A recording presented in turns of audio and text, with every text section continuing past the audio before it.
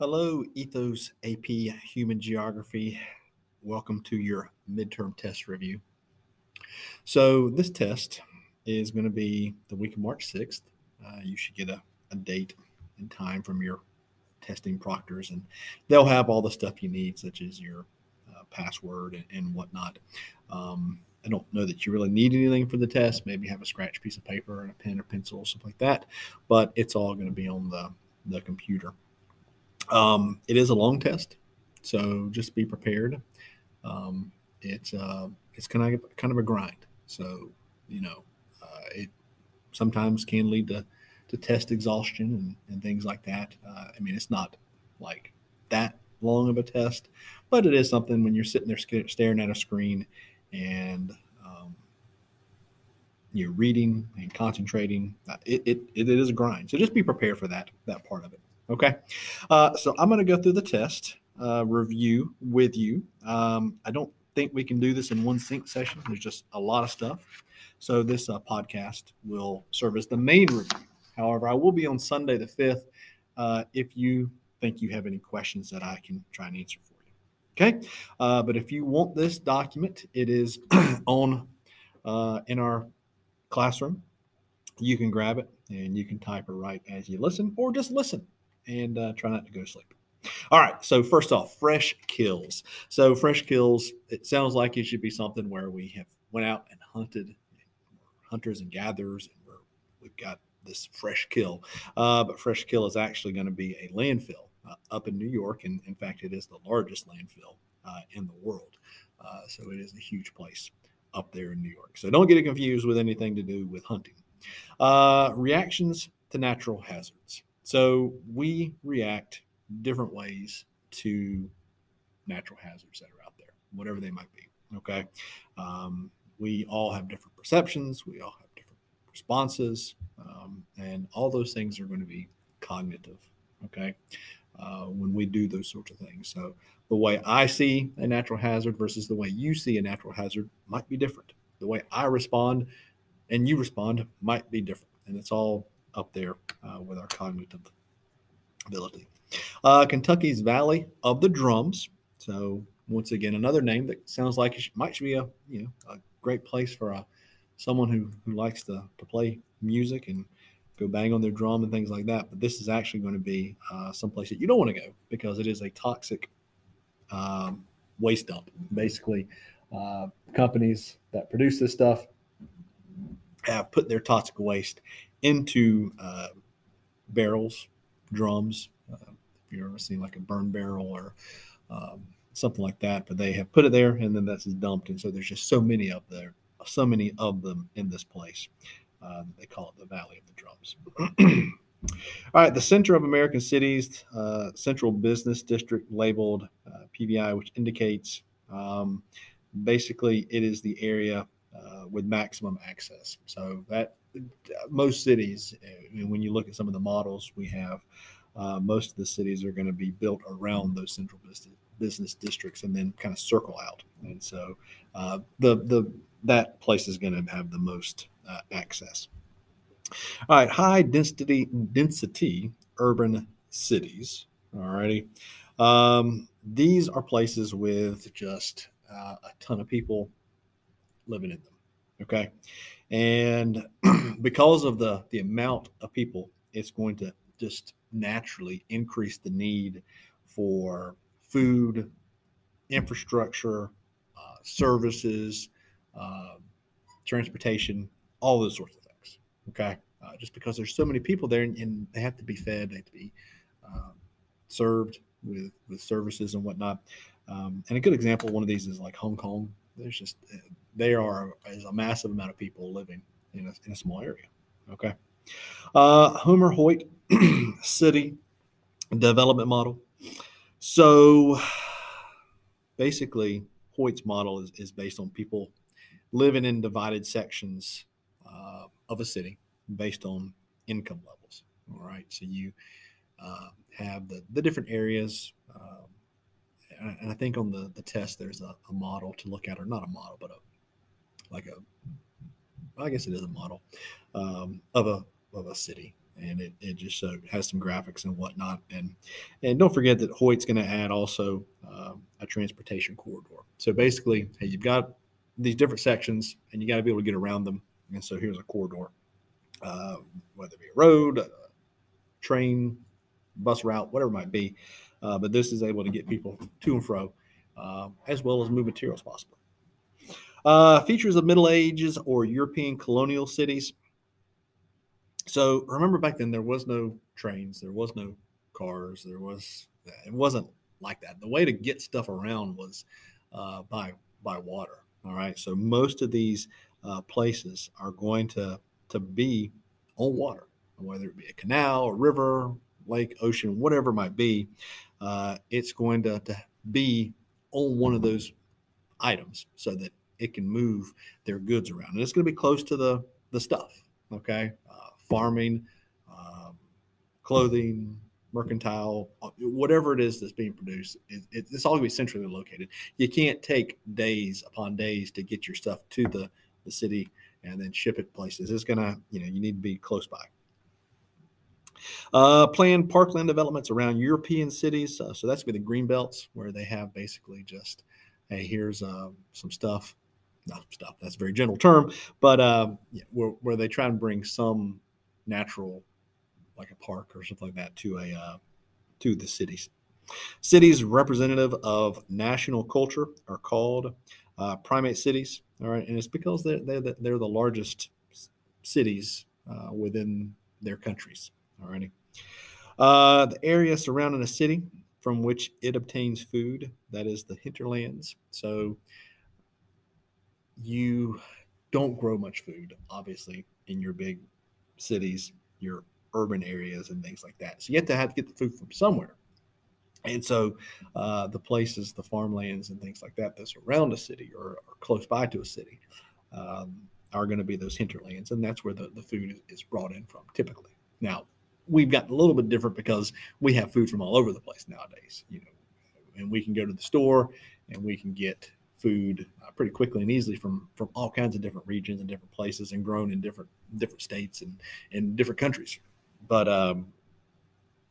that is, when at its core, when we first started, the cities would exist, and then outside the cities would be the farmlands.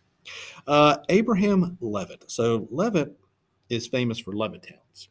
He and his company, building company, are basically going to be the ones that create these cookie cutter kind of suburbs where, hey, every house looks the same, and they throw them together. It's a planned town, basically a planned, a planned suburb, basically. So, hey, you got the cities and all the action that's going on there with work and apartments and things like that. But, now that we have cars, let's move out. And so they started to buy up land outside of the cities, and they would build these houses, and they put them up quickly, very quickly, because they all look the same.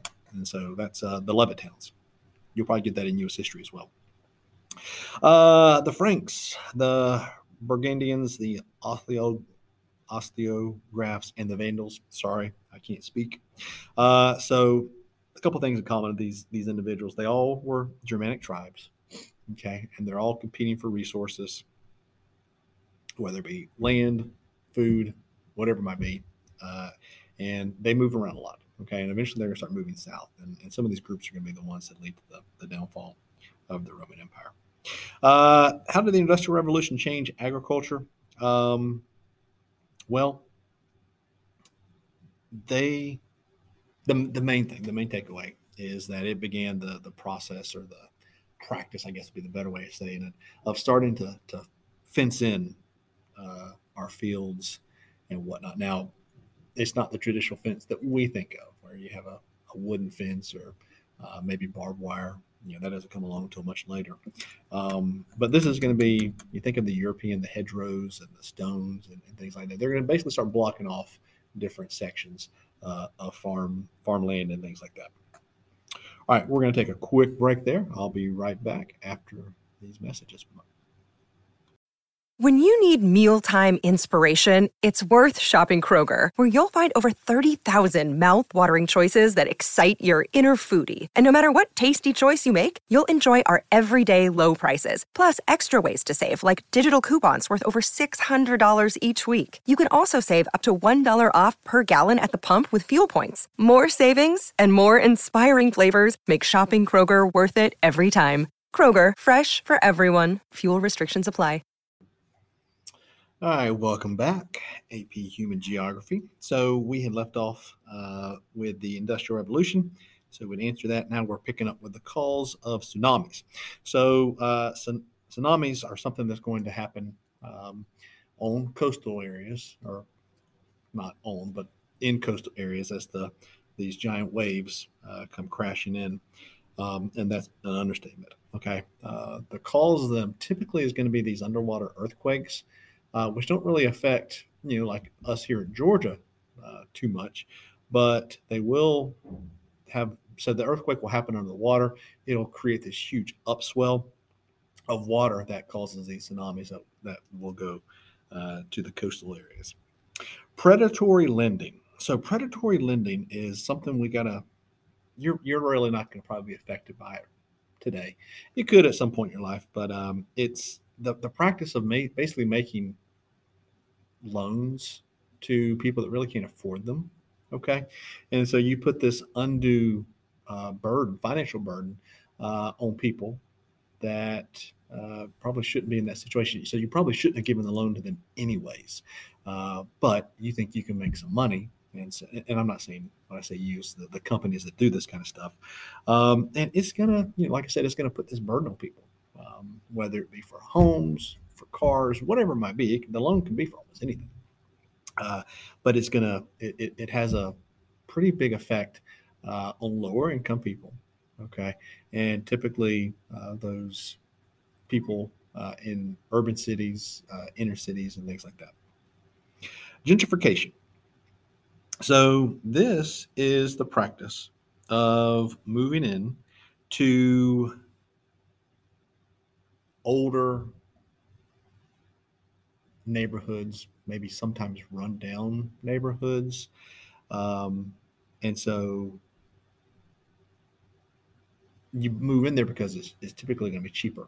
And so people that can afford it will move in, and then they'll start to spruce the place up. And as these things come in, then businesses come in and things like that. And it makes the area more popular. Well, as that happens, the price of the property increases. And so this starts to squeeze out the people that used to live there.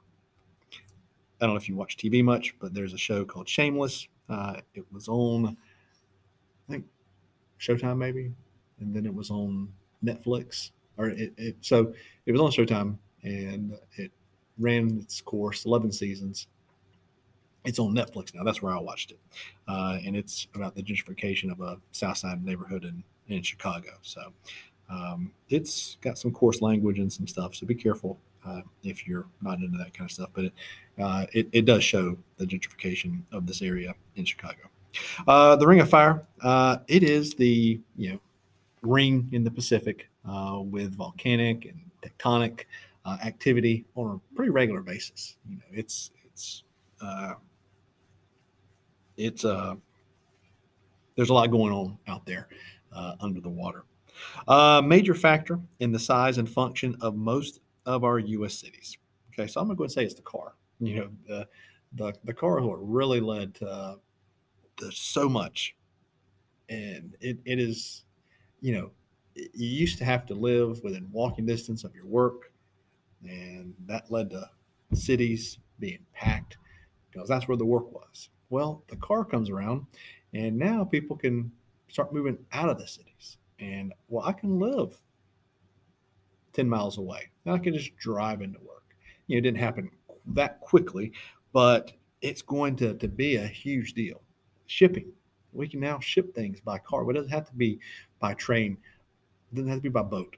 We can ship things through trucks and things like that. And so it really allows the expansion of so much stuff and lets our cities do so much more because of the car. Urban networks tied together in some meaningful way. That's a very weirdly worded thing. I think it'll make more sense once you see it on the test. But it's functional linkage, okay? Basically increasing the percentage of the population living in a city, okay, is basically what we're getting there. So these urban networks increase the numbers of people. Uruk, okay, so this was the first major city really in the world, okay? If you haven't done it yet because you're probably a freshman, but world history, you'll get into this in Mesopotamia, the Fertile Crescent. So Uruk is going to really be that first, hey, we've settled and now we have this major living center where we have protection because we have built walls around us. We have people living in homes. We have separate living spaces, and all this kind of stuff. And so really just you need to remember it's really one of the first major city, or the first major city. And it comes out of Mesopotamia. And then some of the stuff that it had, the features that it had, the living quarters, the walls, and being able to start feeding people on a regular basis, and jobs and all that kind of stuff. Concentric zone model of urban structure. Okay, so basically this is a model, okay, and it's just that cities are going to be built around that the central business district. So you got the businesses pop up, and then the city starts to spread out from there. So that's all that's getting at. Nodal points. So these are focal points. Typically, it's going to be that central business district that is the focal point of a city. All right, and you're going to have all kinds of things around that central business district. You're going to have ground transportation, the financial centers, the banks, the stores, the businesses, and all those sorts of things. So you're going to have those convenient things because you are so close to the business district where all the business of the city is taking place. 1850 world population data, however you want to say it. There's an old saying that around this time that the sun never set on the British Empire. Okay. And so that means they had colonized so much of the world that there was not a place where you could be that didn't have some kind of British influence. And so most of the population is going to be in some kind of British city, whether it is a actual British city, a colony, whatever it might be. That's where most of the world population is going to be. Division of labor should be pretty simple for you, hopefully. That is just, excuse me, that is just where we have different jobs. So instead of me doing everything, so let's say I'm looking out a window and I see some people, a lawn service. So let's say I own a lawn service. And so instead of me cutting grass, weed eating, putting out the poison, doing all that stuff, let's divide it up. So I have extra people that will come in and will help me. And now one person will cut grass. This other person will weed eat. This other person will edge. This person will put out the fertilizer. So we just divide up the labor. And you could translate that to any set of jobs. Columbian exchange. So this was the exchange between Europe and the Americas. There's a couple of questions on there. There's some map questions you have to be able to read. But overall, the Columbian exchange is just that simple concept of goods moving from the Americas to Europe and from Europe to the Americas.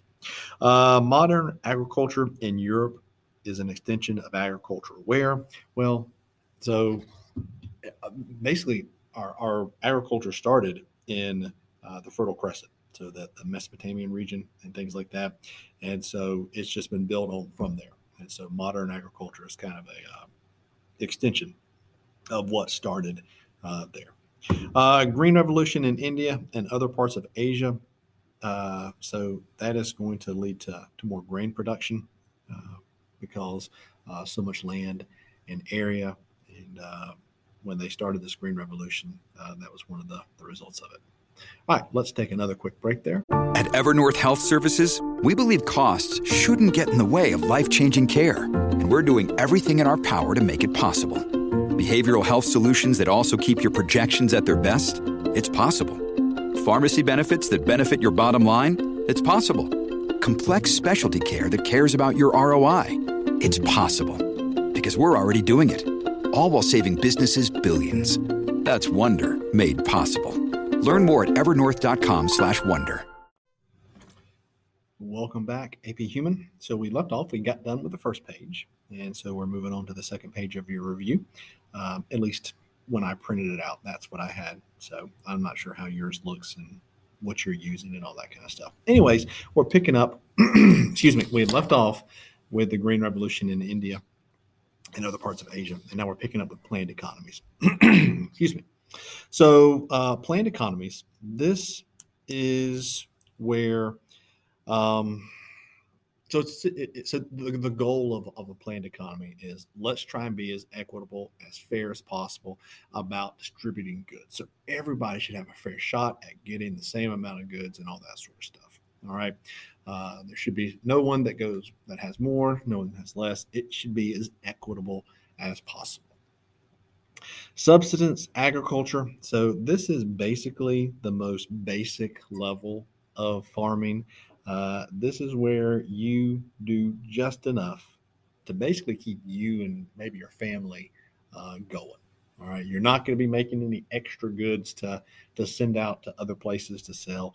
This is just, hey, this is what I'm eating. So I'm picking this vegetable so I can eat it tonight. I have these chickens, these goats, these pigs, whatever it might be, and it's for me and my family only. Agricultural land use according to von Thunen. So a couple of questions about von Thunen. All right. The main thing here, alrighty, is, excuse me. You're going to, so basically, okay, let me take a step back. I was trying to figure out what I was going to say. So von Thunen, remember, he set up this model of farming in cities and all that kind of stuff. And so you have the city center, and then as you go out, you have farming, and you have the different levels of farming here. And so just building out, you're going to have your kind of the stuff that doesn't last. So like dairies, vegetables, things like that. They're not going to last long as you need to get them to market as quick as possible. So you're going to have them as close to the city center as possible. All right. As you get further out, that's where you're going to have your grains and things like that, because grains, once you pick them, they can last. They're not going to rot like a vegetable will. They're not going to turn sour like the dairy products will, and the meat and things like that. So you're going to have that, and then it's going to, just all the models are going to be a mix of the grains and the dairies and the vegetables and stuff like that. Pastoral nomadism. So remember, this is basically where you don't live in one spot. You're going to travel around, and typically you're going to travel around either with a herd or following a herd of animals. And that's how you live your life. Capitalist industrial economic system versus capital commercial economy. In this situation, there's going to be more attention to the raw materials in the manufacturing process. Okay, that's the main takeaway here is you're going to, here's the raw materials, and we're going to the focus is finding them and then turning them into whatever that final product might be. And it could be, any number of things, whether it be lumber from trees, pulling iron and other materials out of the ground, whatever it might be. The most attention is paid to those raw materials. All right, China's economy today. I'm not going to say it's capitalist, but it's capitalistic would be maybe the best way to say it, because there's still there's plenty of private ownership, but there's still some government influence over there. Let's see, industrial activity. So that is the use of raw materials to make a final product. So when we say that, hey, we pulled this metal out of the ground, and now we're going to turn it into a shovel or a car or whatever it might be. The two main principles in capitalistic economies. So the bottom line is supply and demand. Okay, we as consumers demand stuff. So that's me and you going out and wanting to buy stuff. So whatever it is we need, clothes, a new phone, a new computer, a new car, food, whatever it might be, we demand stuff. And then there are suppliers, and those suppliers are going to be private citizens. And they will supply stuff to us. So whatever it is you need, the main idea behind capitalism is that supply and demand. Crop complex. So that is whatever combinations of different crops that work for the culture wherever you're at. Okay, so crop complex. It's not just one; it's going to be multiple, but it's the combination that works best for you and your your group. Private sector, pretty simple. That is anybody or any groups that work outside the government. So you will not be a part of the government. So, like if you work Lockheed Martin, they build planes and things like that and sell them to the government a lot of times, the military, but they're not a part of the military. They're not a part of the government. They are outside. They are the private sector. Von Thunen rural land use model applied to the United States. So the best example is the Northeast and the dairies and the vegetables, farming and things like that up in the Northeast. GNP per capita. So first off, GNP, what does it stand for? GNP is gross national product. It's really not an economic term we use too much anymore. I mean, it's still, okay, let me take a step back. So it is still a term that's out there, but it's not usually used as the measure for a country or places economic health. Okay, gross national product basically is anything produced by a citizen of a country. So, if I'm living here in America and American citizen and I produce stuff, it counts for my GNP. If I move to Mexico and I produce something, it counts toward America's GNP. So it's kind of we use GDP, gross domestic product, as a better measure of our country's health because that's stuff produced in the country versus GNP. Anyways, GNP per capita, it's just GNP per person. So we can use it as a way to gauge how we're doing as an economy. Large scale economy. So those are going to be those planned economies that we talked about earlier, where everything is trying to be fairly distributed, equitably distributed. All right, primary sector economic activity and tertiary sector economic activity are the next two. So the primary stuff, that is the harvesting, the taking, the grab, whatever you want to call it. Okay, mining, cutting down raw materials. All right, so however we go about getting the raw materials, that is what that is. And I think you've seen this question on our test before. But it would be like taking the materials in the ground, iron, aluminum, all that kind of stuff, and turning it into a car. Okay, that's the primary sector activity. I can't say it right now. I'm so sorry. I'm struggling. Hopefully you're reading it and not trying to depend upon me. But that is going to be, okay, the car has been built.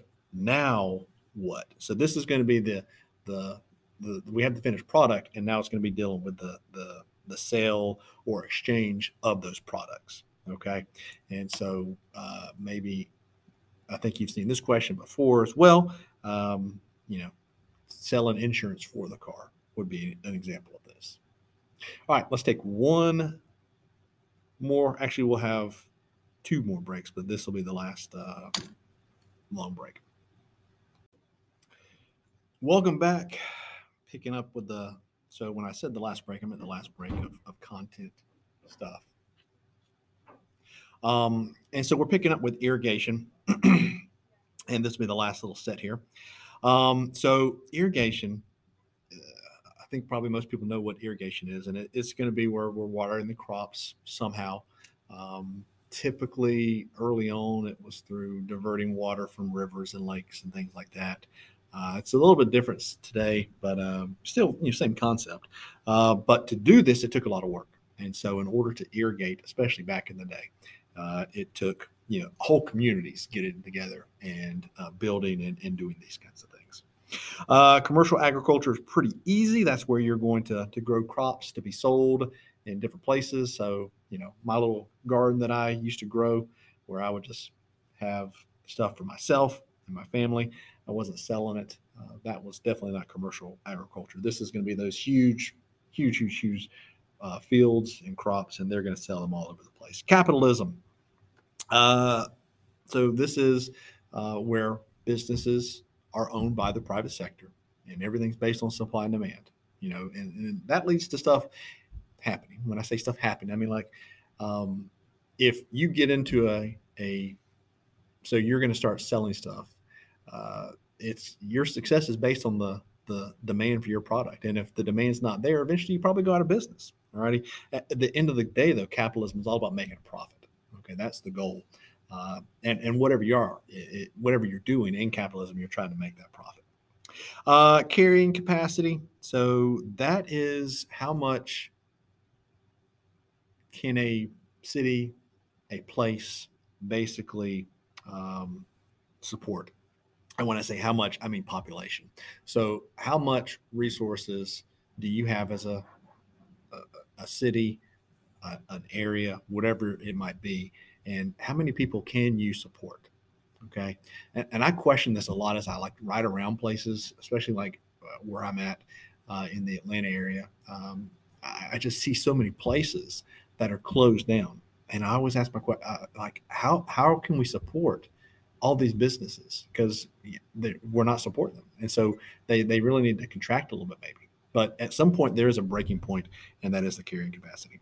Economic geography. So this one is kind of, it's not weird or difficult or anything like that. Economic geography is going to look at the economic, or it looks at the economics side, but it doesn't look at the economic side like we might think, like money and things like that. This is going to look at like the geography part of economics. So, hey, the location. So, hey, this business is in a great location. All right. The distribution side of stuff. Hey, this business is able to function because they can distribute their goods to multiple places very quickly. So yes, it still deals with the money and things like that, but it's more the geography of how stuff flows and how stuff gets places. Feudalism. So those, this is another thing you'll get in world history next year, probably. And this was the basically the farms and those. And the thing about feudalism was it was a bunch of different estates. They were small farms and small estates, but they were self-sufficient for the most part. There was some trade going on, but it wasn't a great deal of trade. It was mainly, hey, we're growing stuff to support us here on the estate, the nobles that owned it, the serfs that lived there and worked the land and things like that. Hunting and gathering, primitive agriculture, and feudalism together are basically, they're called local economic systems. Imperial economies, all right. These things allow long distance trade. Okay, so imperial economies, meaning, I'm in the Atlanta area and I can trade with Valdosta, I can trade with Miami and things like that. It's going to allow for specialization. So I'm going to specialize in this one economic activity, whether it be farming, building, whatever it might be. And it's going to integrate across, or excuse me, it's going to have interactions across great distances. So that, going back to that trade part where, hey, we're all over the place trading, that's what that's going to be. United States into congressional districts. So that is basically the formal. Sorry, I have a bug bite and I was itching and I got distracted by my scratch, and I apologize. So this is basically us, and I say us like in America, okay, where we get into these geographical boundaries and districts. Like I live in a congressional district, you live in a congressional district, and things like that. German philosopher Immanuel Kant, he is going to say that historians ask when and why versus a geographer that's going to ask where and why. So the key difference there is when versus where. Environmental determinism. So basically the environment determines people's actions versus, and I should have put this on the review, possibilism. Okay. And that's the environmental effects lead to different results. Okay. So the environmental effects are going to lead to different results. Measures the level of reproduction occurring in a population. That's with the crude birth rate. So the crude birth rate, CBD, sometimes, or CBR, excuse me. Ethnocentrism, that is believing that your culture is superior. So cultural superiority is that belief. Brazil, Pakistan, and Nigeria, they all had capitals that were relocated from where they were previously based on colonial coastalism needs. So, hey, we need to be on the coast to more central locations. Going to the last page for multiple choice content. Kaliningrad is an exclave of Russia because it's a piece of Russia separate from Russia. So it's part of Russia, but it's not in Russia. Maybe like Alaska. It's a part of America, but it's not in the United States. Washington, D.C., Ottawa, Canada, and Canberra, Australia, they are all compromise capitals, meaning like D.C. was a compromise. Okay, they picked D.C., and I'm not going to get into all the U.S. history stuff that led to the picking of Washington, D.C., but it was a compromise. Okay, as was the other places. So map and chart questions. There's a bunch of maps. There's a bunch of charts you'll have to read. There's nothing really to review for those things. It's just a matter of you reviewing, or not review, but you taking a look at the maps and things like that and answering the question based on what you see. So I took a look at them, and if there was a chart question or a map question that I thought needed a review, I put it on to the content here. However, most of them were you just taking the time to take a look at the map, take a look at the chart, the graph, whatever it might be, and then pull your answers from that data. Okay? All right, we'll take one last break. We'll come back and talk very briefly about the FRQs, and that'll be the end of this review. We'll be back in just a moment. This episode is brought to you by La Quinta by Wyndham. Your work can take you all over the place, like Texas. You've never been, but it's going to be great because you're staying at La Quinta by Wyndham. Their free Bright Side breakfast will give you energy for the day ahead. And after, you can unwind using their free high-speed Wi-Fi. Tonight, La Quinta. Tomorrow, you shine. Book your stay today at lq.com. All right, guys, welcome back. So the last thing on the review is the FRQs. There are 3 FRQs, and I've debated on how much detail to go into. I'm going to try and limit it so that you do have stuff that you have to do. So the first one deals with the primate city, which we've already talked about. Know the definitions of that and the rank size rule, and then also be able to know some of the positives and negatives of the primate city. Okay. The next one deals with some U.S. farming trends. So it's going to give you a graph, a chart. I can't remember which one it was, but it's going to give you something to look at. And then you got to be able to pull some information from that, but also know some of the reasons for the declining numbers and numbers that are going up as well, as far as different types of farming in the U.S. And then finally, the food deserts. Just know the definition, and you'll have to talk about it a little bit. But I think if you look into the food deserts, you should be in good shape for that. All right, guys, that is the review. Once again, I will be on a Zoom. I'll give you a time later this week on Sunday that you can pop in if you need to. But I'm not going to go over everything on the review on Sunday night. So if you listen to this, you're like, man, I really got to ask some questions about this topic or that topic or whatever it might be, then you pop into the Zoom. If you feel good, then you don't, and you just take the test when you're ready. We will not Zoom next week. You're just taking the midterm, so there's no new material to cover. So if I don't talk to you, if I don't see you, best of luck. As always, I'm just an email away. Feel free to reach out if you need me, and I will try and help you as best as I can. All right, guys, take care, and let me know what I can do for you. Bye-bye.